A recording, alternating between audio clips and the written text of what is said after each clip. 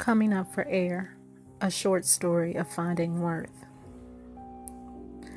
This is dedicated to the ladies who did not get another chance to make a different choice, and to those ladies whose bravery was interrupted.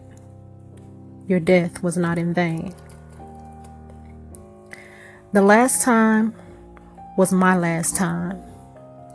The rage in his eyes screamed to me like never before. But the unbothered look in my face told the story and shook his soul. Getting to that day had taken 10 years, and within those years there were many honeymoons and do-overs and I'm sorry and makeups. I thought, but what about our family?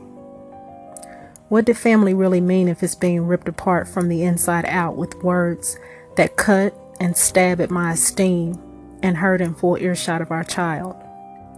I thought, I don't want to be a failure. Marriage is supposed to be forever. Walking away from what is hurting me would not be a failure if I would save myself. I'd reason, what will the church, people in the church, think about me and that dreaded D word? I have only one to answer to, and even he would not want his child mistreated. I thought, but I don't want to be alone. What good is being in a relationship if you already feel alone? All those thoughts and others I wrestled with daily. And yes, I prayed. I wanted God to do something. Maybe God would change him and then everything would be resolved. That would not be the answer. Not in this instance. My answer was, I had to move. I had made a move before, but this time was not like any other time. This night was not like any other night. It was as if everything pointed to this moment in time. When it came, it was as if time stood still, but I knew it was the end. I knew my strength had come and my prayer had been answered. When I moved, things, the right things, started to fall in place at just the right time. It was not easy. Not every detail was perfect, but I could see the sun start to rise on what was a time of deep darkness in my life.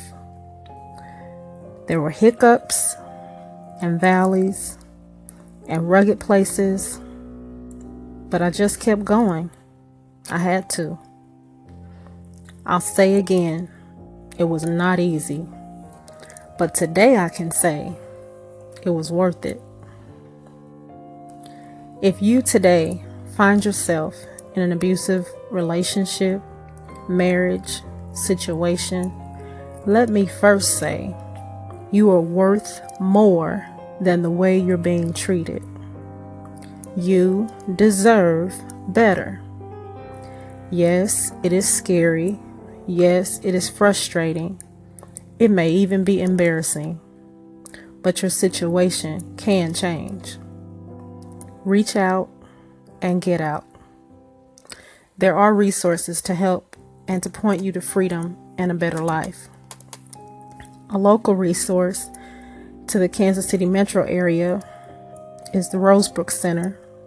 Their website is www.rosebrooks.org.